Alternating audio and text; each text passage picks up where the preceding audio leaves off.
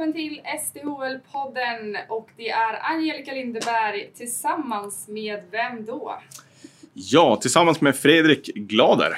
Som inte är huvudtränare i Luleå längre. Nej, precis, det stämmer. Hur känns det då? Om vi bara kastar oss rakt in i hetluften. Ja, men det är väl klart att det är både och. Jag har haft fantastiskt fina år här så att det är väl kul att komma tillbaka och få se en match från läktaren som man kanske inte har gjort tidigare med det här laget.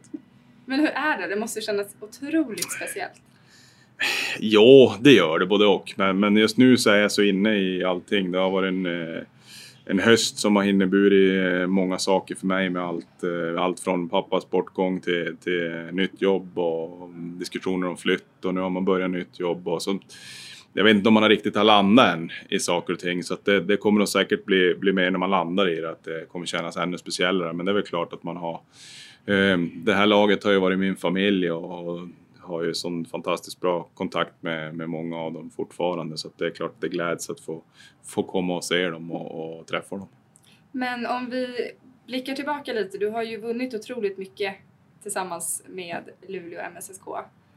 Om du bara får rada upp det för de som inte vet. Eller har vi hela dagen på?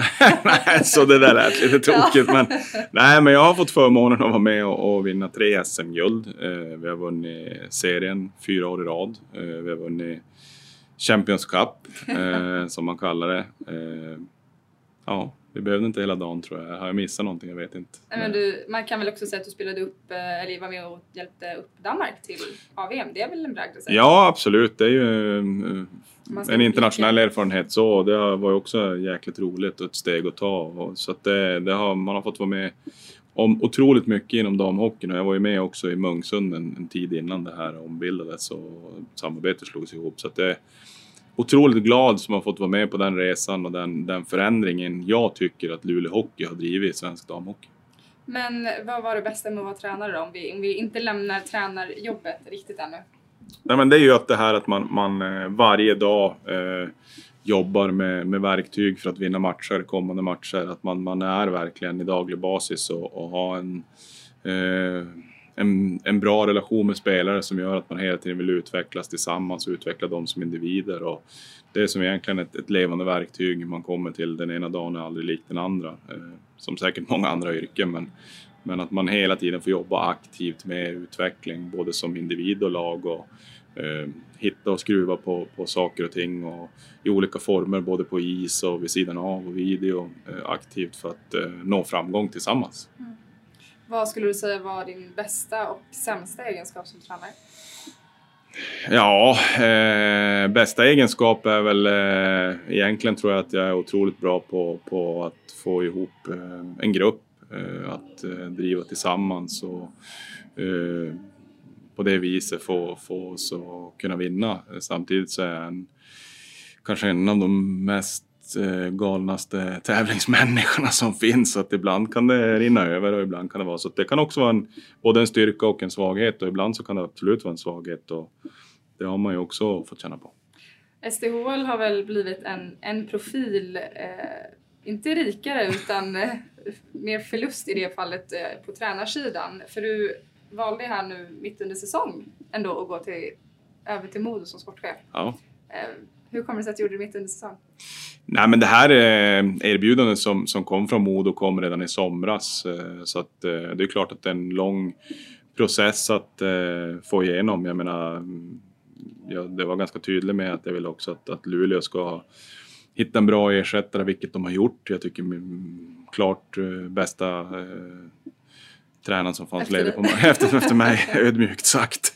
Nej, men Micke är en fantastisk person. Jag och han har spelat hockey ihop och vi har haft Danmark ihop och vi har haft Luleå ihop, så jag vet vad de får och de har fått en fantastiskt bra ersättare och det var väl det egentligen som tog lite tid och drog ut på tiden, att det kanske skedde innan serien startade eller så, att övergången vart, utan med full respekt, Modo hade respekt för Luleå och därför drog det ut lite på processen då, så att säga. Men det var på ett jättebra sätt, vilket jag tror är positivt för båda klubbarna. Vad skulle du säga är den största skillnaden mellan dig och Micke som tränare? Ja, men det kanske är temperamentet i vissa gånger. Ja, Micke är ganska cool, lugn och det är väl det som kanske skiljer oss åt. Jag tycker Micke är Han är ju lärare i grunden också, så han är otroligt pedagogisk och han har otroligt stort hockeykunnande och detaljmässigt, och det är därför jag också gillar att jobba med han. Så jag har lärt mig otroligt mycket av Micke också under min tid tillsammans med han.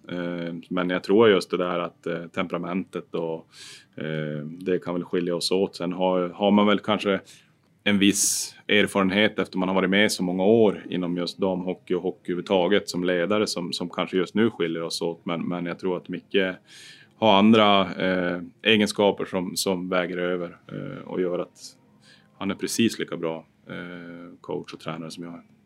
Du har ju varit i Luleå i några år här och det har ju skett otroligt mycket under de här åren.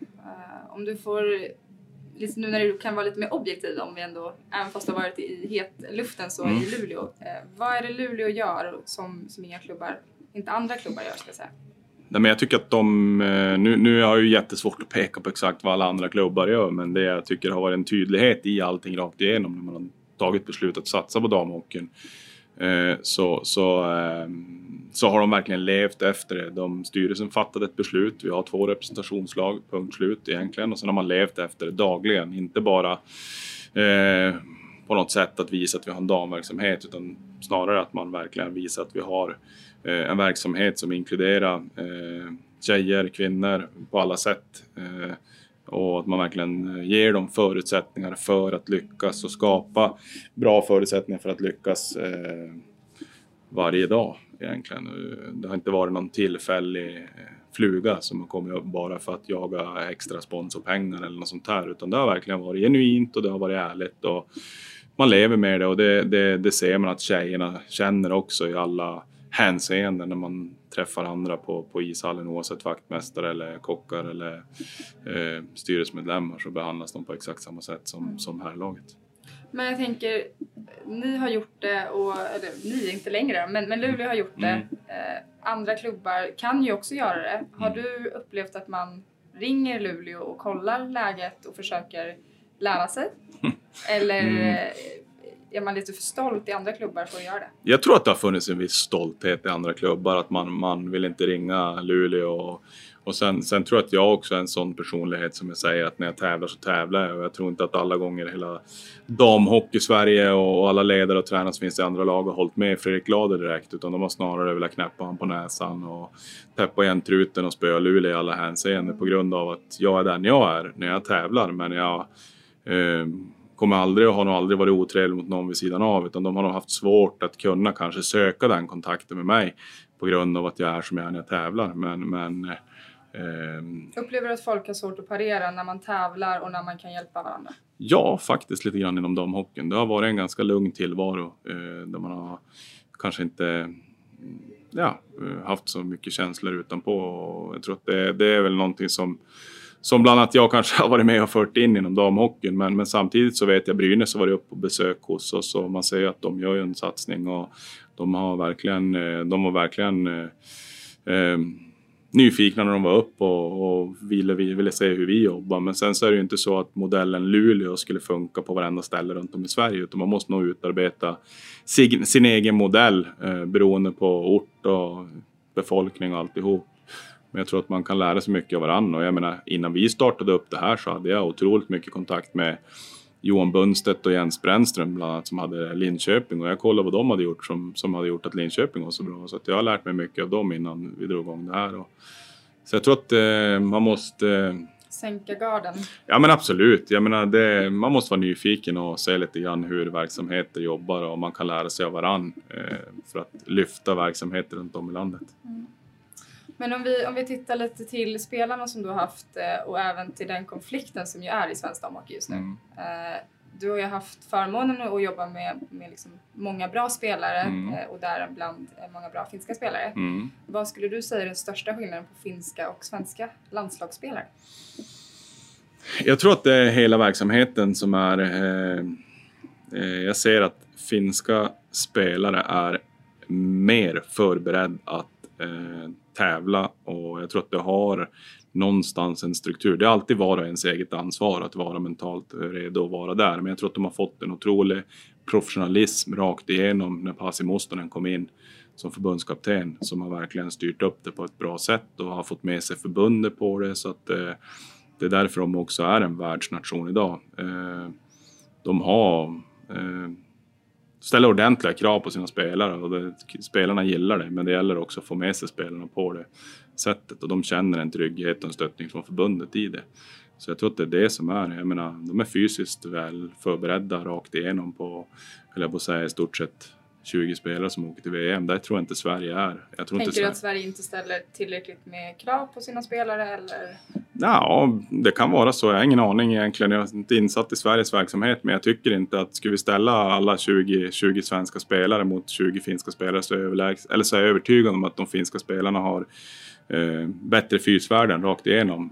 Och det är egentligen en kravbild som kommer från landslagsledningen och förbundet därifrån. Sen säger jag inte att förbundet gör det, utan det är ju också spelarnas var och ens ansvar att ta det. Men jag tror att någonstans så måste man kunna ställa krav, men också ge möjlighet till tjejerna. Och nu hoppas jag att de kommer överens med de här avtalen. Då ger man någonting till tjejerna och då kommer man också kunna automatiskt ställa högre krav. Har det varit svårt att ha så många stjärnspelare i laget? Att få alla liksom att få liksom sin tid så att säga? Ja, det tycker jag väl inte. Stjärnspelare, vi har haft rätt många stjärnspelare. Jag tycker vi har haft 20-22 spelare som är stjärnspelare varenda dag hos oss. Alla är stjärnor på sitt sätt. Det handlar inte om att man heter Jenny Hirikoski eller Karvinen eller Nordin eller Fällman, utan jag tycker att vi har Jukai och Allanko och vi har Boman som är stjärnor på sitt sätt som de gör. Så att det handlar om att bygga ihop en grupp och alla måste få tillåtelse att vara den man är på något sätt, men också att man har ramar och regler att vi håller oss till. Och sen så det gäller att bygga en bra gruppdynamik. Vi kommer vara med varandra så mycket och det har vi varit riktigt framgångsrika med. Jag tror att i stort sett alla kan nog säga att framgången våran beror på att vi verkligen får ihop grupperna och att vi driver tillsammans. Vad tror du var inne lite på att Sveriges fystester eller fysvärlden kanske inte är helt som finska. Vad tror du svenska landslagsledningen behöver göra för att liksom driva och vara ett topplag? Men det är klart, nu det är lite grann som man säger, det handlar om i vardagen. Man ger någonting så får man någonting. Och nu håller det på att hända någonting som jag hoppas att förbundet är med och kanske se till att man får förlorad arbetsinkomst och det att man kan lägga ner mer tid på träning och sådana bitar. Då kommer man också kunna ställa de kraven att perfekt, här stöttar vi dig. Nu vill vi se att när du kommer tillbaka har du jobbat på det här och du har förändrat det här. Det kommer också per automatik ställa krav ut på klubbarna att man har ordentlig verksamhet vad det gäller fys och de delarna. Så att, jag tänker det är ju lite av, spelarna har ju gått ut och sagt att det är mycket om den här respekten också, att de inte känner att de kanske inte är sedda. Och det är ju lite med det man är inne på i Luleå. Här har man ju visat hela ledningen, hela organisationen att här tror man på tjejerna. De är ett representationslag. Ja. Tror du inte att den, för jag hävdar ju att känner tjejerna inte att ledningen är med dem så spelar det ingen roll hur bra du är. Nej, men nu borde väl förbundet ha fått sig en näsbränna. Sen så kommer inte det förändras över en natt. Utan jag tror att det kommer ta tid det också. Men samtidigt så har vi en generationsväxling snart också. Som är viktigt att ta hand om. Vi har många bra spelare som Lova Blom och Boväng och de här som kommer fram nu. Som kommer vara bärande spelare i framtiden. Och där har man chans att påverka någonting. Och sköter man alla kort rätt så tror jag att man kommer kunna få den respekten per automatik efter det här som har skett nu över tid så att säga. När tror du Sverige går upp i AVM? Nej, jag hoppas till våren. Det är ingenting jag hymlar om utan de ska inte vara där de är. De ska vara en nation som snarare krigar om en bronsmedalj än att man ska spela ett VM mot Holland. Jag tänkte på det, du var ju med som vi nämnde tidigare och hjälpte Danmark upp. Om du hade fått frågan att ha damkronorna kanske tidigare skede när du inte fått det här från Modo, hade du tackat ja då? Nej, det hade jag inte. Varför inte det? Nej, men jag känner att kommer man och fått jobba, möjligheten och förmånen att jobba i Luleå som har den stöttningen och respekten som de har, så hade jag nog haft jättesvårt att kunna kliva ner tidigare. Men man ska ju aldrig säga aldrig i framtiden, utan det är en annan sak. Men när det har varit som det varit så hade jag inte gjort det. Nej. Vi ska köra 5 snabba puckar. Jaha. Är du redo? Ja, vi hoppas. Dam eller herrhockey? Varför ska man göra skillnad? Jag tycker hockey. Ja, okej. Vad har du under sängen? Dammråttor. Rysk eller nordamerikansk hockey? Rysk. Vad är det första du gör när du kommer in på ett hotellrum?